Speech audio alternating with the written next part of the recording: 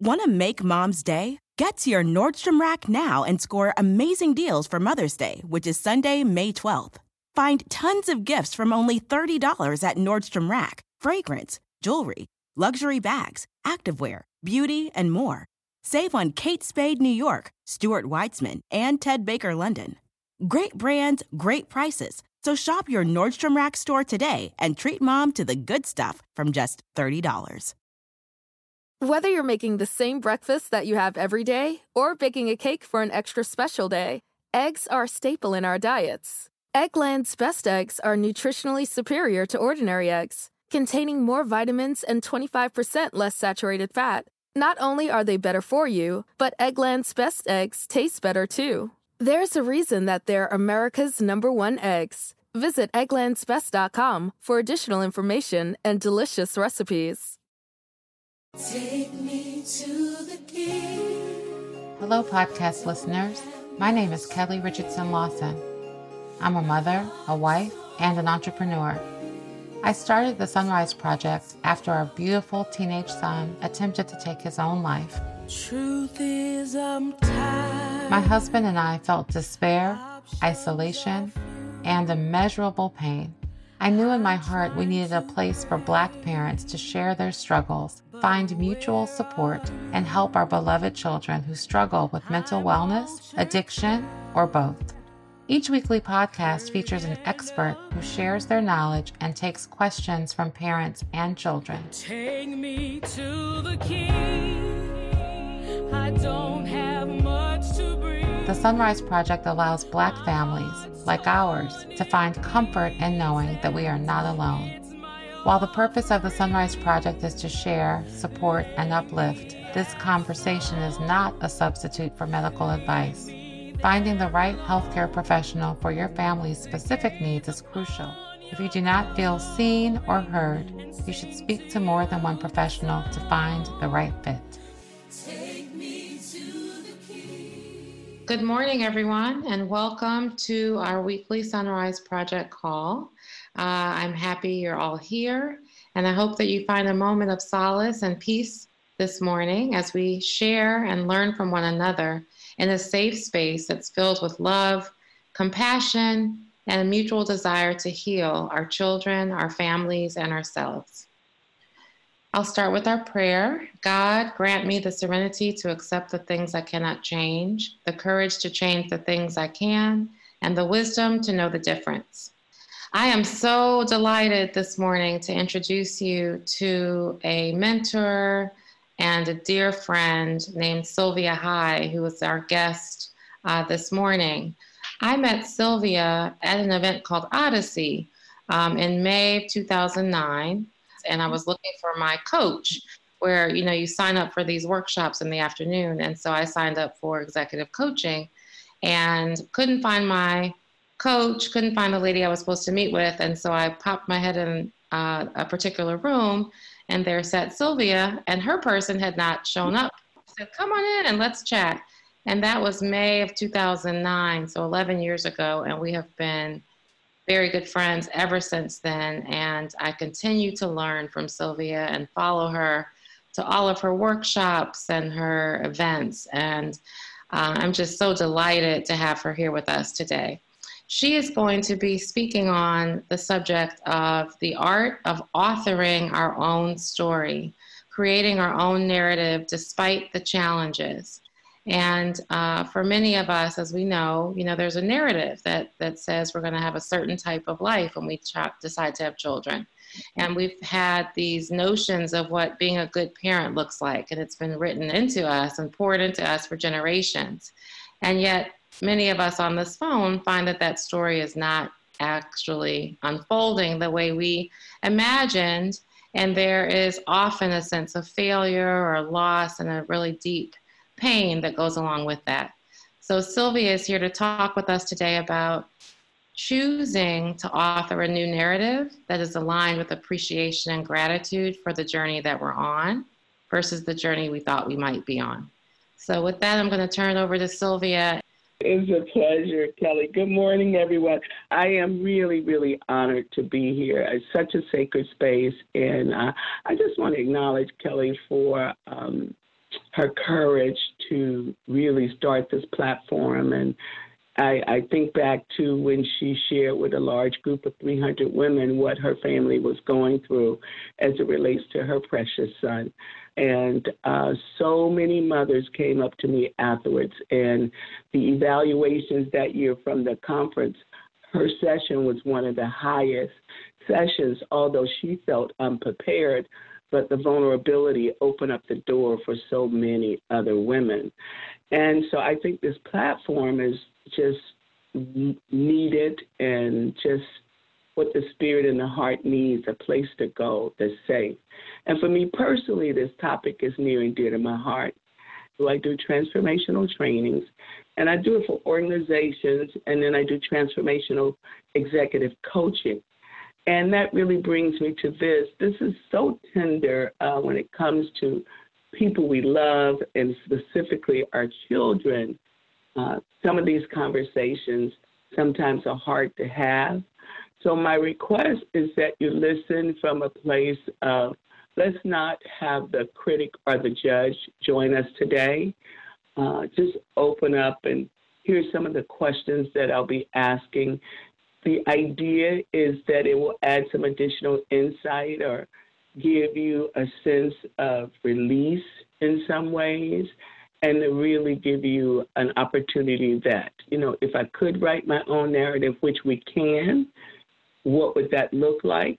And understanding for sure that the complexities of when we're in the situations with our children or family crises, the tools are harder to use, but they're even more necessary than when we're looking at these transformational tools, let's say for a work project or fulfilling a dream or a goal. Whether you're making the same breakfast that you have every day or baking a cake for an extra special day, eggs are a staple in our diets. Eggland's best eggs are nutritionally superior to ordinary eggs, containing more vitamins and 25% less saturated fat. Not only are they better for you, but Eggland's best eggs taste better too. There's a reason that they're America's #1 eggs. Visit egglandsbest.com for additional information and delicious recipes.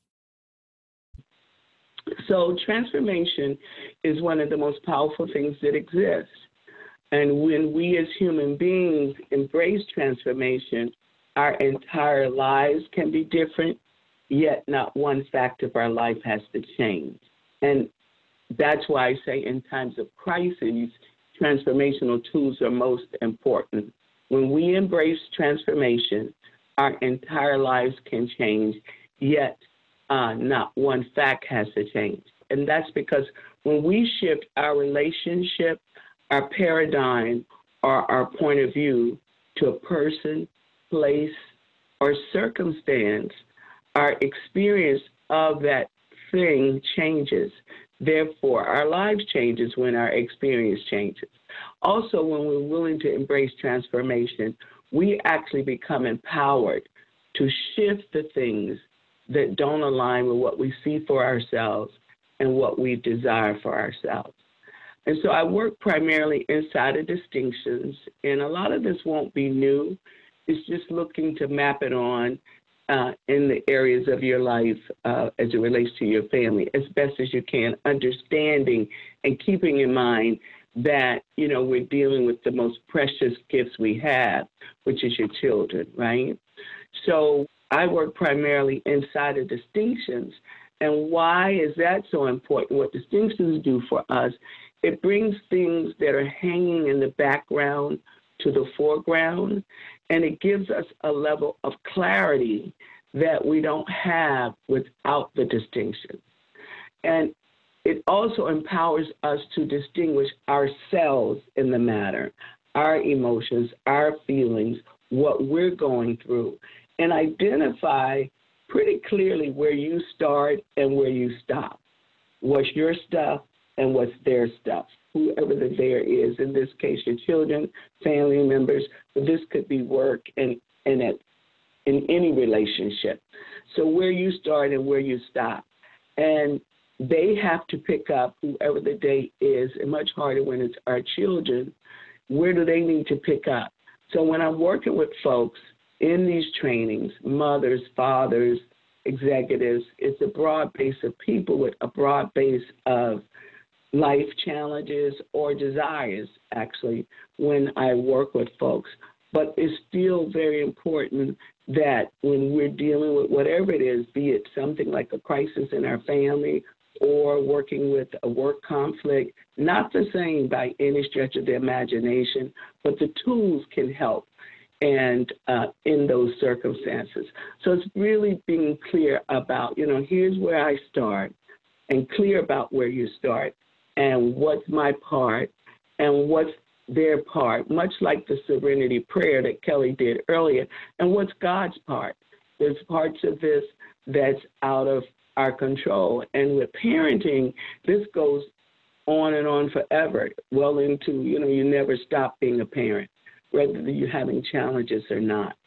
But I say that over and over a number of times because I understand it's a bit more challenging when we're dealing with our children and the people we love. We can't say, stay put and that's it. I would still say, though, that the time for the transformational tools are even more needed when we're in challenging times. So I just wanted this morning touch upon 3 key distinctions that I've worked with thousands of people on that has supported them in crises, in good times, in challenging times, that will support you being able to have some, exhale and have some elevation above the circumstances so you're not so towed down by the circumstances. And these 3 simple distinctions are the power of authorship, the power of our beliefs, and the power of choice. And so as we listen, even if you've heard these things before, I'm just going to ask you to listen from the place of an inquiry. No judging, no criticizing. Don't look at it from, take it personal, but just from a place called, how might this help me? So let's start with authorship, and that's critical. There's many definitions of author. For this morning, I just want to use 2 very simple ones. An author is simply an originator and the creator. And when we take that and begin to map that onto our own lives and our own circumstances, a whole lot can change. What I know for sure, if we don't author ourselves or our circumstances, the circumstance will author you. I use authoring just here recently. We're all going through this COVID-19. And I know from these tools, I said, oh, man, I got to get really clear so that I can get in front of COVID-19. So what you all don't know, I'm bi-coastal. I live a week every month for the last 20 years in New York City. So needless to say, half my life, more of my friends than I can count are in New York. And I happened to be in New York the day before the NBA shut down.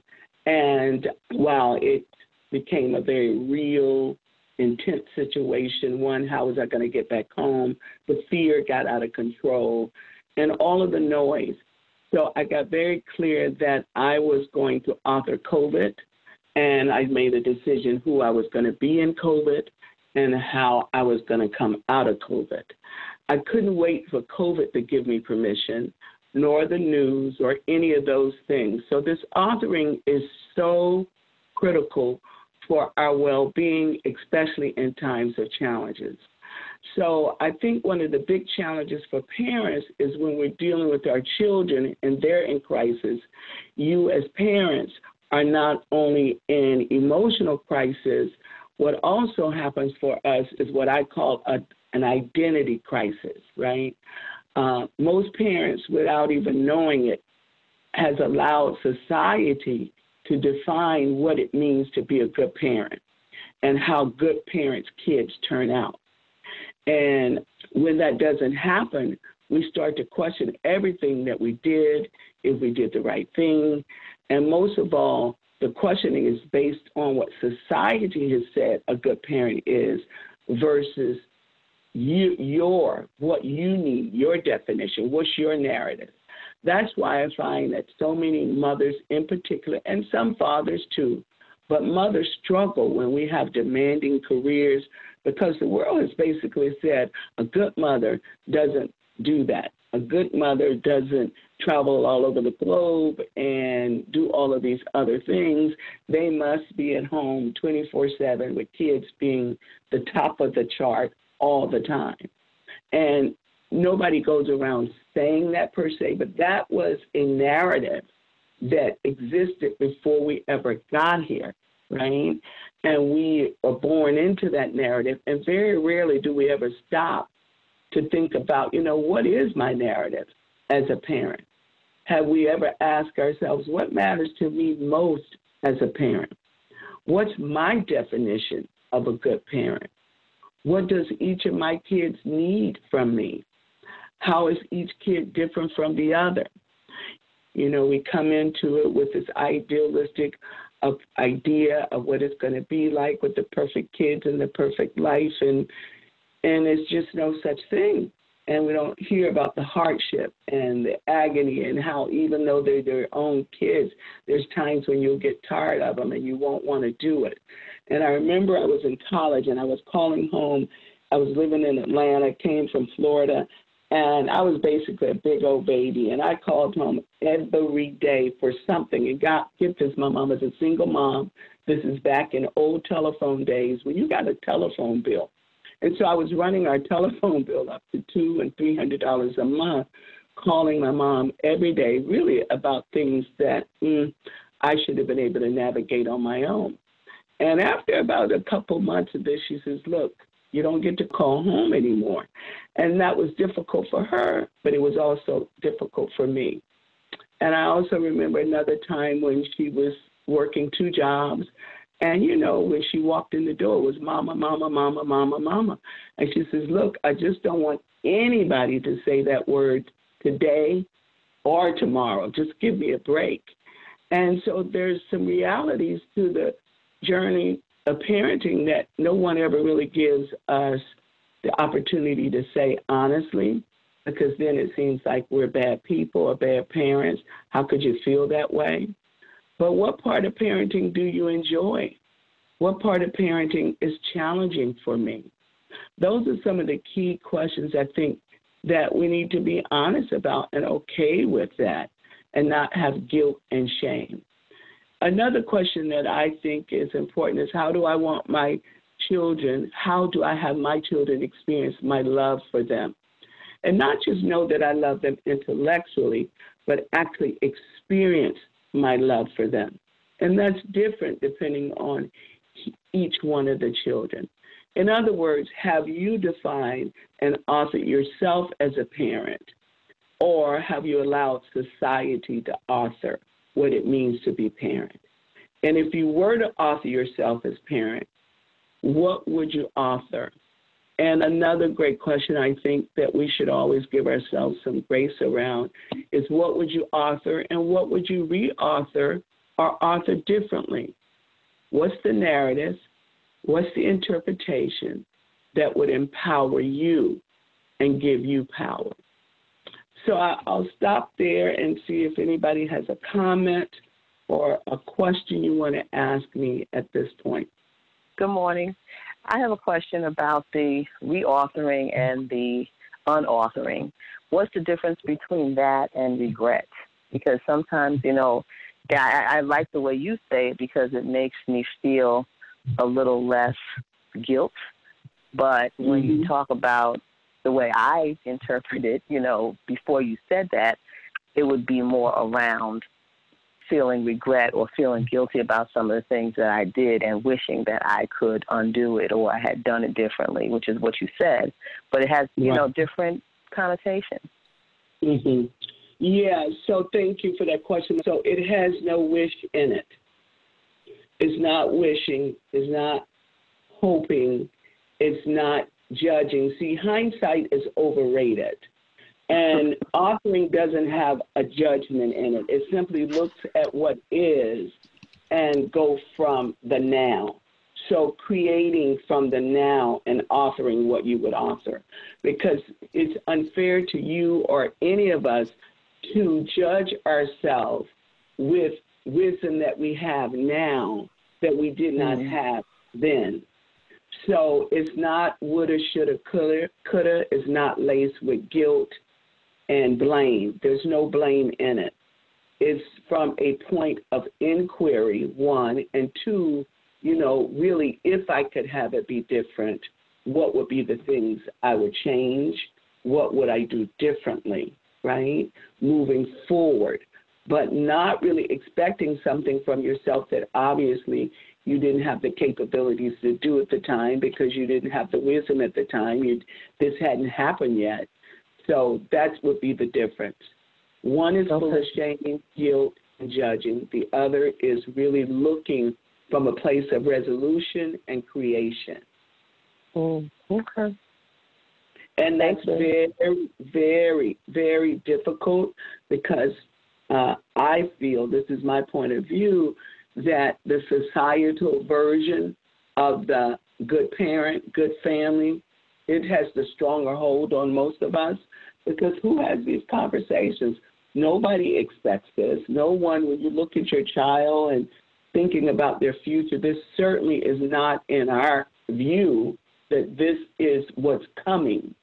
So I would say that perfect idea or that ideal family is the stronger scenario than what some of our realities ends up being.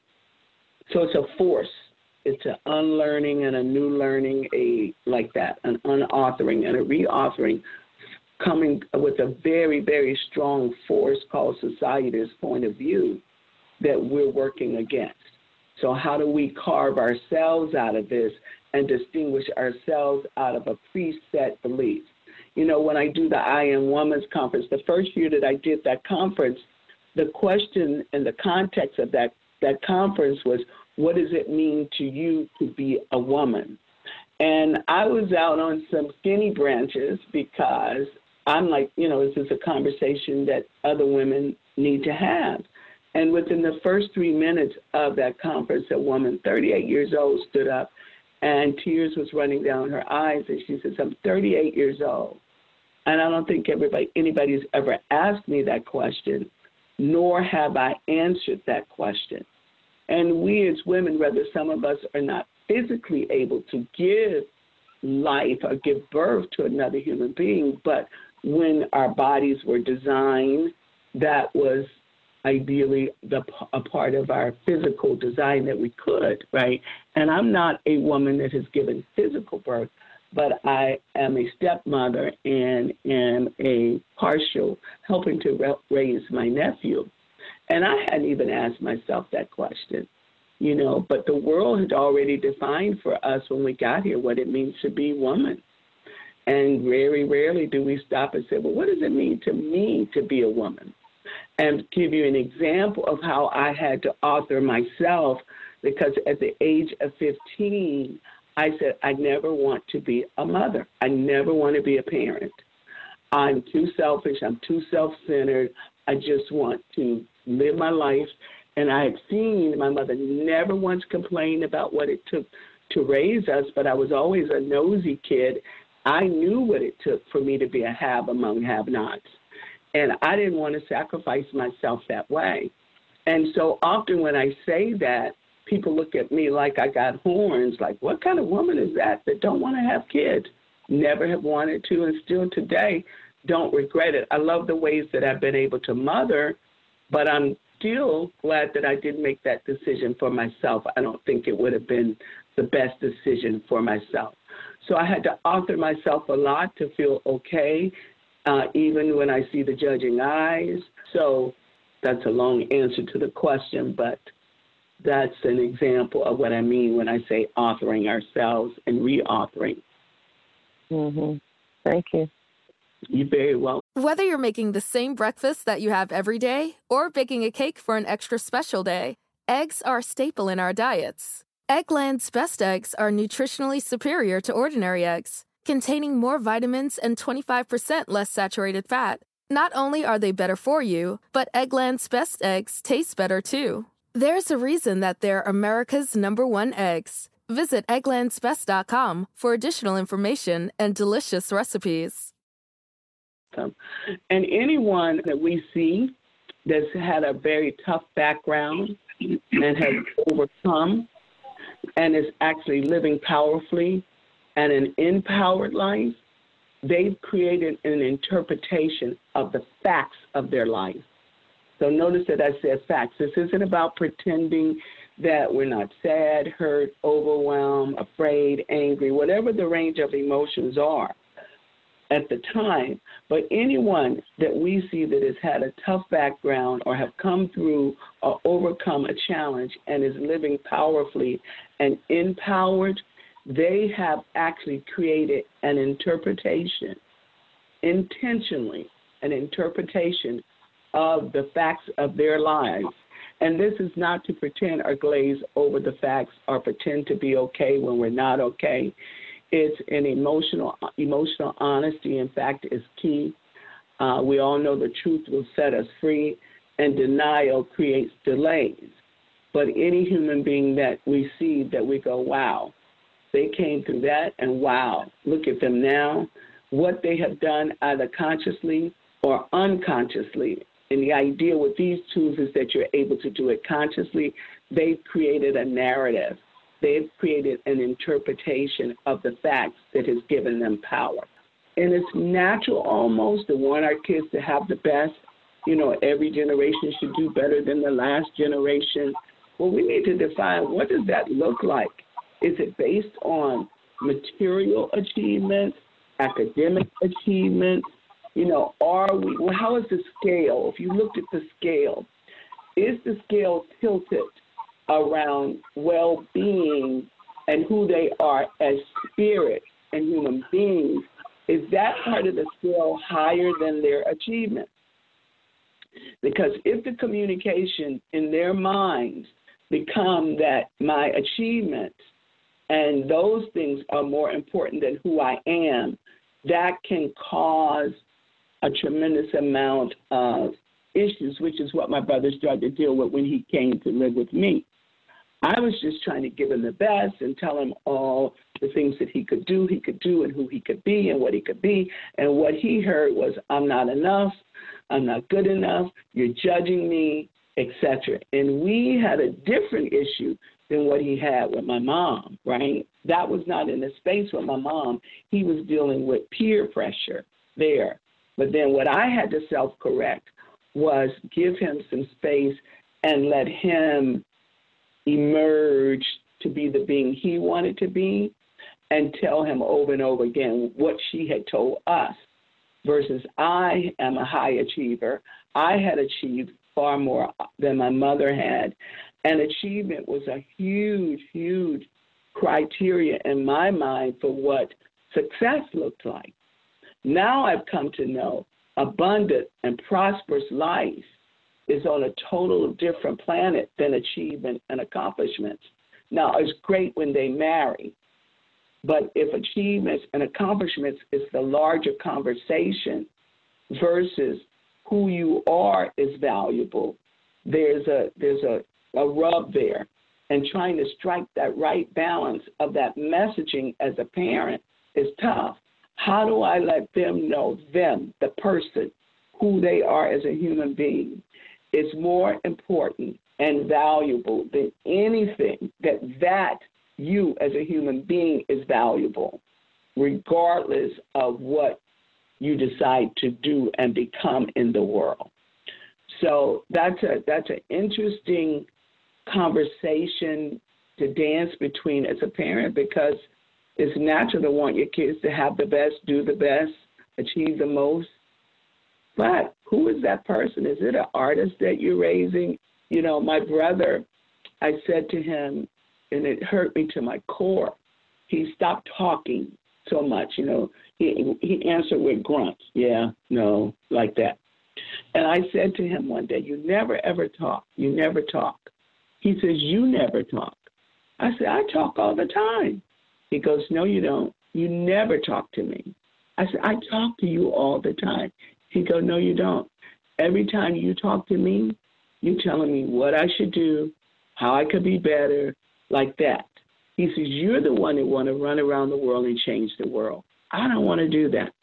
I just want to get married one day, have a couple kids, get my business, play some dominoes, and be happy. It hurt me. because I'm getting emotional, excuse me. I had to face my arrogance because I felt like my version of life was better than his version versus it was different. And that was the opening and the beginning of him and I now having the relationship that we have now. I had to say, wow, my intentions were good, but how it was translating was not so cool. And there was an arrogance in what I thought was a good life versus what he think was a good life. Fast forward, I married my husband, and we ended up doing the same thing for a while to our daughter. She's his only girl, only child. And our version of success is so different than hers. And when she moved to New York to go into advertising and marketing, we saw her in New York doing advertising and marketing and plays and, doing all of the great things that successful people do. And after she got there, about a year, she met a guy, ended up getting pregnant and having a baby, and that's what she cares about. Now she's married, but she wants to be a mother, and that's more important to her than all of this career stuff that her and Dad and myself thought made for a successful life. And we've come through it, but we had to do a triple down on our listening and acceptance of her vision of success. No, that's different than when you're dealing with addiction and mental illness and those things. There's things that need to be done. But I'm just giving context of how we as parents can get ourselves and our children under so much pressure because of what the world has defined is successful. And we've not stopped to, one, hear what they think is successful, or two, even thought about, well, is this what I really care about?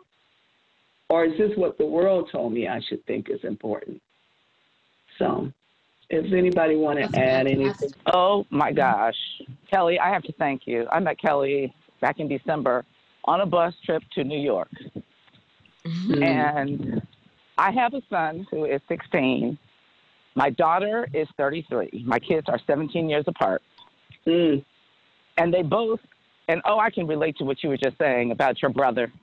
So my daughter is an artist, but it has taken me years to try to understand this child. Now, my daughter became a single parent at 24. My grandson was born with health issues. He's deaf. He had to have his colon removed when he was 2 weeks old. So needless to say, she has a lot on her, but yet she's trying to develop who she is. And they live in my house, okay? So I have my daughter, I have my grandson, I have my son. That's a different issue right there.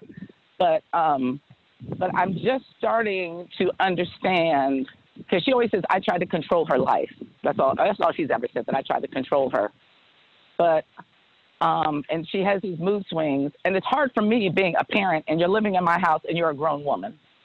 But she's there because she needs the help with my grandson. But then there's my 16-year-old son who has anxiety issues. And the other night, he came up, I told him to come upstairs for something. He was high as a kite. And I kind of suspected it, but he'd always say, no, Mom, I'm not high. But the other night, I could smell it, and I could see it in his eyes, and I was furious. And I know my daughter, she does marijuana, and I told her to go outside with that stuff because she says that it calms her. And I told her, stop giving it to your brother. Well, come to find out later on, my husband knew he was getting high, but my husband told him, if you're going to get high, you better do it in the house. Do not do it out in the streets. And we're older parents. So my husband is 73. My stepdaughter is 45. I'm 60. My daughter's 33. And then we got the 16-year-old. But my son, he deals with this anxiety. And sometimes when he gets angry, he cannot control it. And I put him in therapy. But he keeps telling me he doesn't need therapy. I was like, okay, I can't fight him on that. And so I'm kind of like at my wit's end.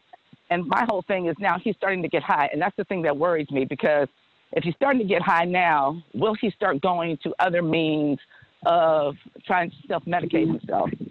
He does take ADHD medication, which, helps him in his schooling. His grades are fine.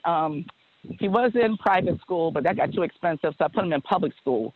And when he was in private school, he was damn near a 4.0 student. Then he goes to public school, and his grades dropped. And this is his first year of public school. They have started to incline now. And he pushes himself. He wants to take all these AP classes. I said, no, you don't have anybody you don't have to try to prove anything to anybody. But no, he went. And so I just, I'm like, what do I do? And it's just, at some point you do say they have to find themselves. But at the same time, I don't want him to self-destruct. Mm-hmm. Mm-hmm. So that's, yeah, that's a lot. It's a lot. So anyway, yeah. I'm having my therapeutic morning. I'm sitting here walking and talking to you all. That's okay. Very good. And that's a lot. And that's the lack of control is probably the hardest part for the parent, right? It's not like your work project. And for high achievers and very accomplished people, you're so used to setting, this is the goal, and you have the project turn out. And unfortunately, or fortunately, obviously it's fortunately because God designed us, the way he designed us as human beings, you can't say stay and that's it. We as human beings, and when you got this emotional and mental, spiritual issues with our children, it's a moving target. And so I think part of it is self-preservation, being honest with yourself. You know what? I really don't want to be bothered with all of this. I love them, but I don't want all of them in my house having to deal with this on a day-to-day basis. I don't think we give ourselves room for emotional honesty because it doesn't sound nice. But if that's your reality, start with the truth, and that's your first access to freedom. Because pretending like something's not so doesn't make it not so. It's just us pretending like it's not so. So as much as you can stay emotionally honest, the stronger you'll be in this. So thank you for being so vulnerable, and I certainly will, say some extra prayers for everybody that's on the phone. Thank you for sharing. Okay, great. I see a couple folks turning their phones on. Okay, great. Hi, I actually didn't expect that I was ever going to speak on these calls because I'm really just on here to support my dear friend Kelli and Sylvia. I just have to say you've really blessed me this morning.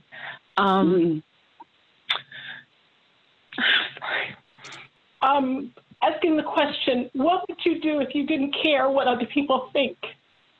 Mm-hmm. Because I think a lot of times I'm so worried about what other people think.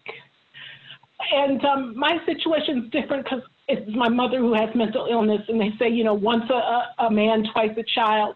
And so, so with COVID, I brought her in my house, and I've started drinking a lot. And I think about, everybody who has that relative, whether it's your son, your daughter, or your parent, where you're just so close. You just want to be around them all the time. You want to talk about everything. They're your best friend. But the behaviors of somebody that has mental illness, it is so difficult. Mm-hmm. It is so difficult because one minute it can be great. The next minute, I literally am about to lose my mind. Mm-hmm. And so but then I look on, social media and Facebook, and then I'm like, oh, this person's so close to their mother, or they're so close, they're such a bond. And so you feel this pressure of, how do I get there? How do I get to this place where I can deal with it? Because it's difficult. And so I'm trying, and I'm taking little steps every day. And even yesterday, I just said, do her nails. Just do her nails. Maybe that'll just reset things. And so just hearing you today just helps me to kind of really think about it a little bit more. Not that I'm like, I don't care what other people think, but at the same token, I want to give myself a little bit more grace in this process because it is just extremely difficult. So thank you. No, thank you for coming forth. Here's what I will say, you all. Wishing and hoping, not hoping like hoping for the best, but I'll say wishing. It's comparing is the thief of joy. Yep. So painting her nails, you got to celebrate your wins. And we all know that stuff on social media, so much of it is not what it is. But what's your truth for your family? You know, you don't know if they're close or not. That could have just been a good picture. And even if they are, so what? That's their life. This is your reality.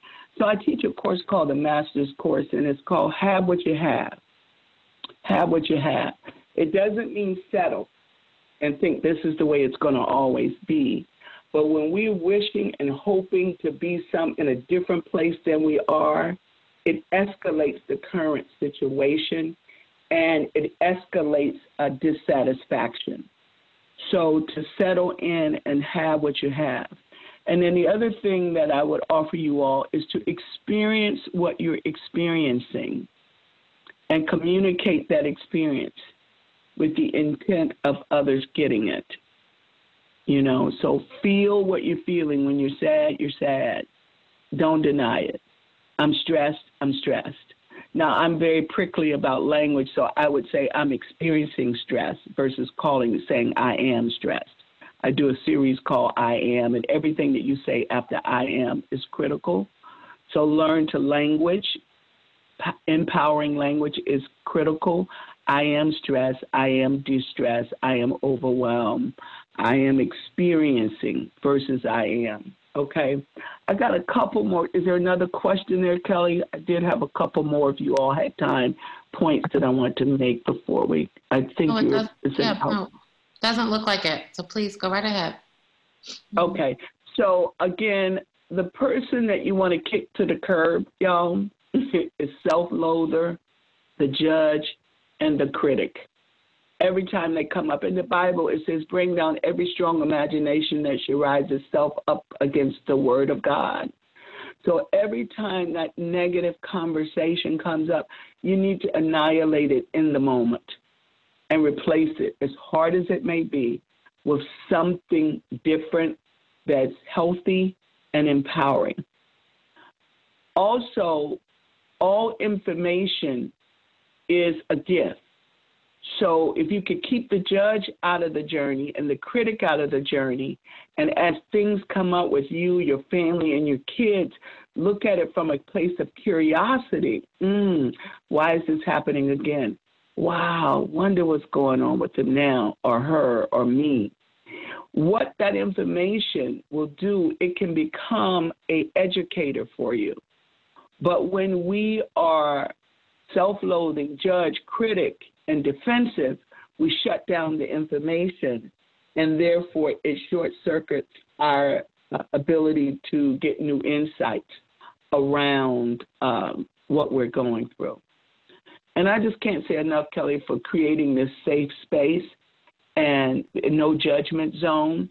But another question I do have for you all, if this call was unmasked and it wasn't anonymous, how would you feel?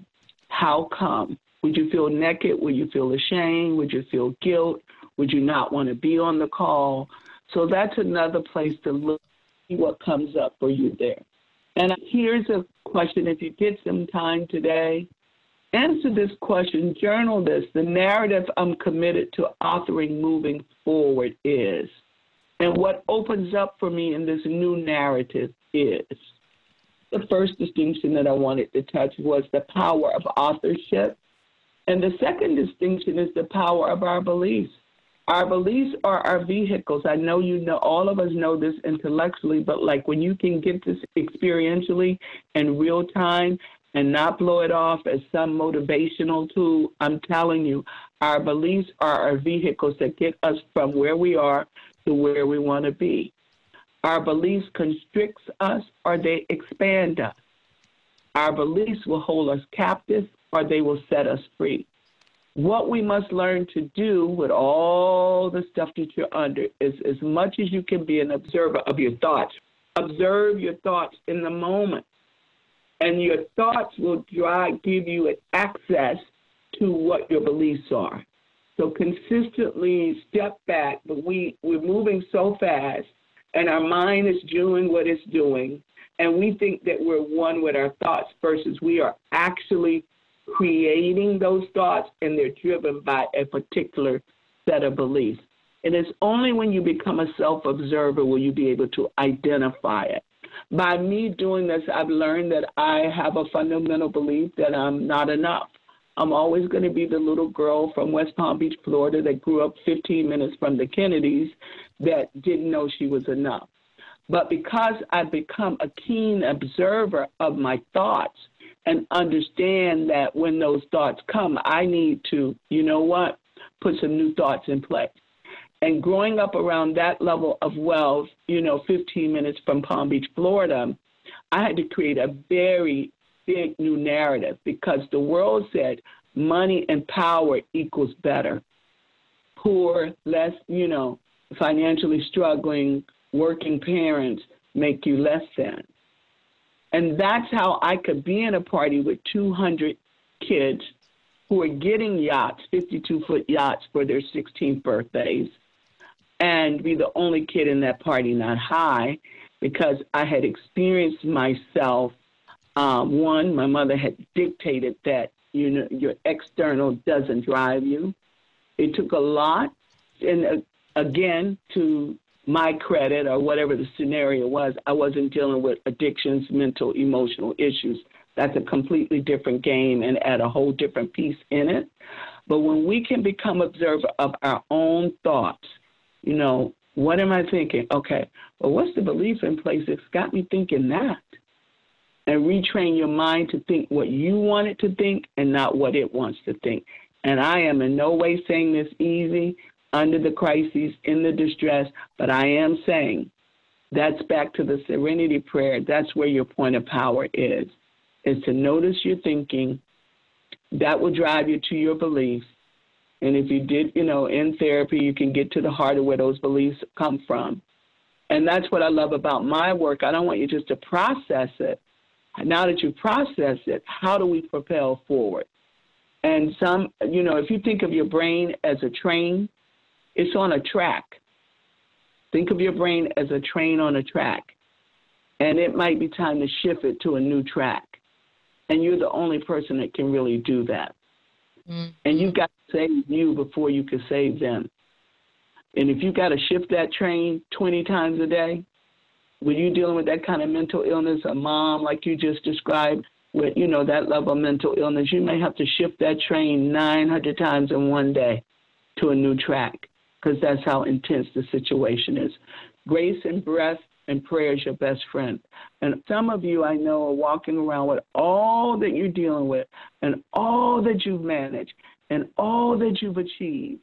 You have the nerve to ask if I need help. It makes me seem weak. You're thinking, I have to keep my family together. That belief doesn't work. If I ask for help, it means I'm weak. Not a good belief. I need to be the inspiration for the family. Too much weight on your shoulders. I need to keep it together. I need to keep us together. Hello, human, too much weight on your shoulders. I need to be an example. Yeah, as best as you can. Make sure you're embracing your own humanity.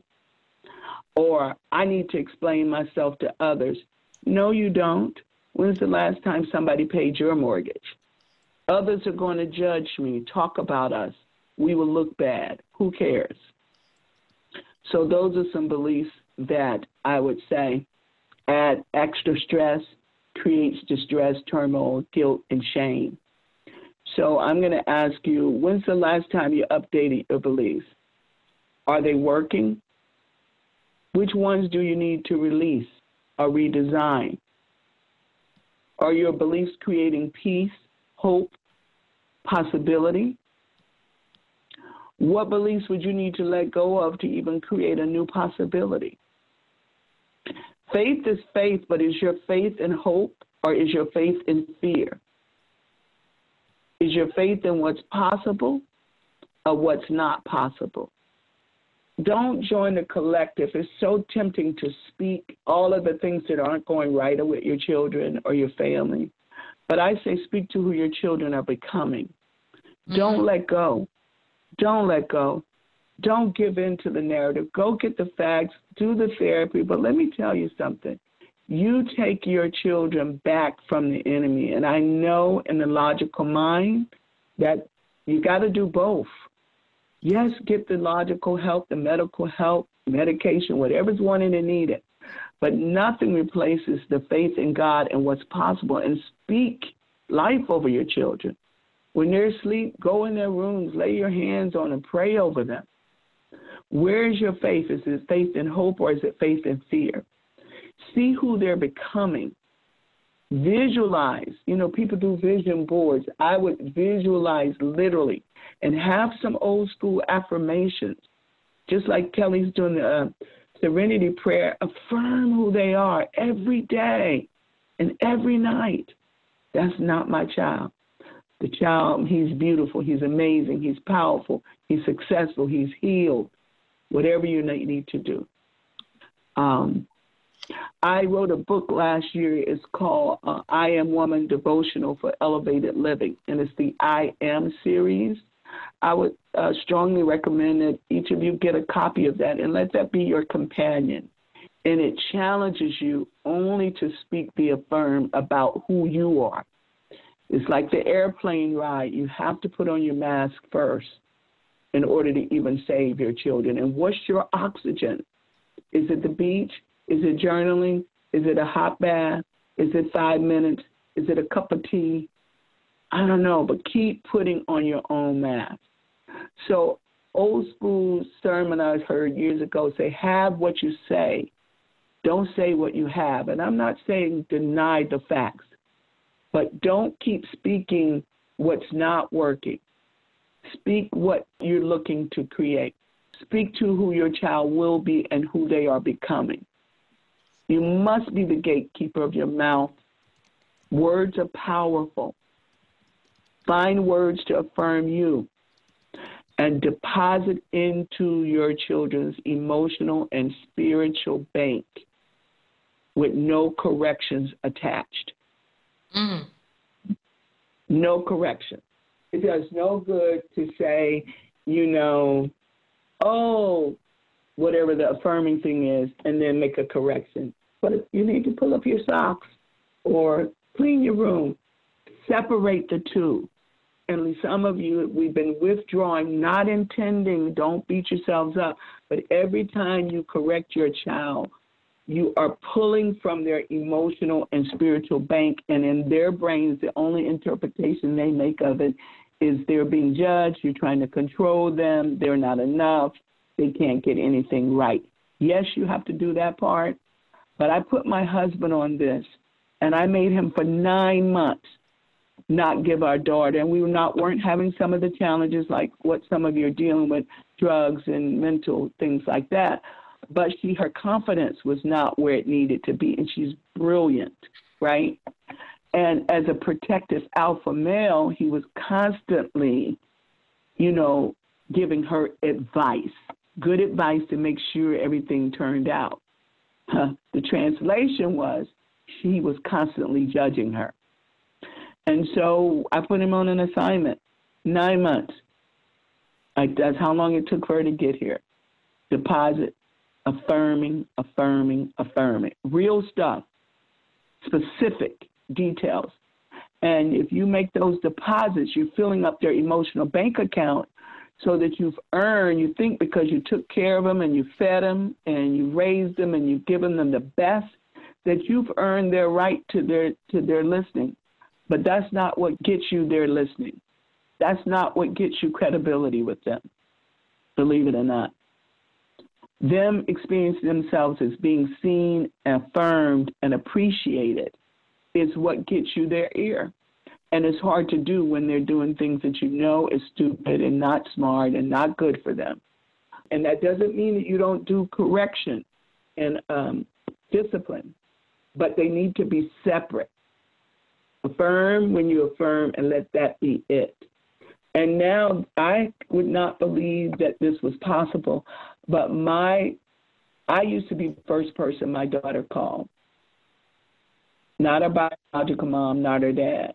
Now the first person she calls in trouble is her dad. She's getting ready to get a divorce. It's him that she's talking to. Why? He's earned her ear. He's earned her respect. She experienced herself as seen and respected by him. And it shifted the entire thing. And all he was trying to do was, I'm getting emotional again, I'm sorry, was to protect her, but her interpretation was that he was treating her like a little kid. So, wow. Yeah. That's so powerful, Sylvia, and I can feel it, and I'm a waterhead too, as people know who call in on this call. But that was really powerful and so transformational this morning. The last I'm going to leave you with is ask yourself consistently throughout as things are going on, what are the facts, what are my beliefs, and what are my feelings? Mm-hmm. We treat our beliefs like they're facts, and they're not. And with all of the crises and when things are up and down and all over the place, you want to keep distinguishing what's really going on. Because when emotions are high, logic is low. Mm-hmm. That's awesome. Well, again, Thank you so much. I'm going to close with a prayer, as always. Dear Father, thank you for allowing Sylvia High to pour into us so powerfully this morning on how to change our own narrative and author our own story. Help us, Father, embrace transformation and allow our children to travel on their own journeys, not what we believe their journeys should be. Help us understand that our children's choices are their choices, and even if they're not our choices, help us find peace and speak to our children on who they're becoming, as Sylvia suggests. Father, you love us in a perfect way, even in the middle of our crises and in the middle of our family's crises. You love all of us perfectly too. Thank you for loving our children beyond our capacity. When we can't see what's happening in our children's lives, we can rejoice because you hold them in your hands. Yes. Father, please protect our boys and girls and keep them safe, particularly as they are young adults and Black in America. Thank you for your undying love for us and for blessing us today and always. In Jesus' name, amen. Thank you again for everybody being here today. Have a beautiful day, and we'll be back next week. I'm Kelli Richardson Lawson, and you've been listening to the SonRise Project podcast. You can follow SonRise wherever you listen to podcasts. If you haven't yet, open your podcast app and follow this show. Join us next week for another gathering of support. Thank you for listening. If you or someone you know is struggling with mental wellness challenges, contact your doctor, NAMI, the National Alliance on Mental Illness, or both.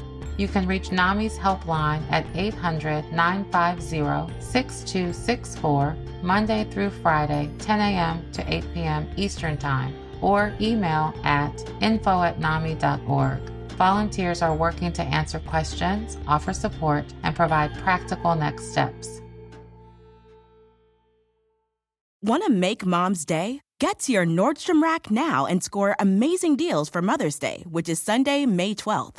Find tons of gifts from only $30 at Nordstrom Rack. Fragrance, jewelry, luxury bags, activewear, beauty, and more. Save on Kate Spade New York, Stuart Weitzman, and Ted Baker London. Great brands, great prices. So shop your Nordstrom Rack store today and treat Mom to the good stuff from just $30. Whether you're making the same breakfast that you have every day or baking a cake for an extra special day, eggs are a staple in our diets. Eggland's Best Eggs are nutritionally superior to ordinary eggs, containing more vitamins and 25% less saturated fat. Not only are they better for you, but Eggland's Best Eggs taste better too. There's a reason that they're America's #1 eggs. Visit egglandsbest.com for additional information and delicious recipes.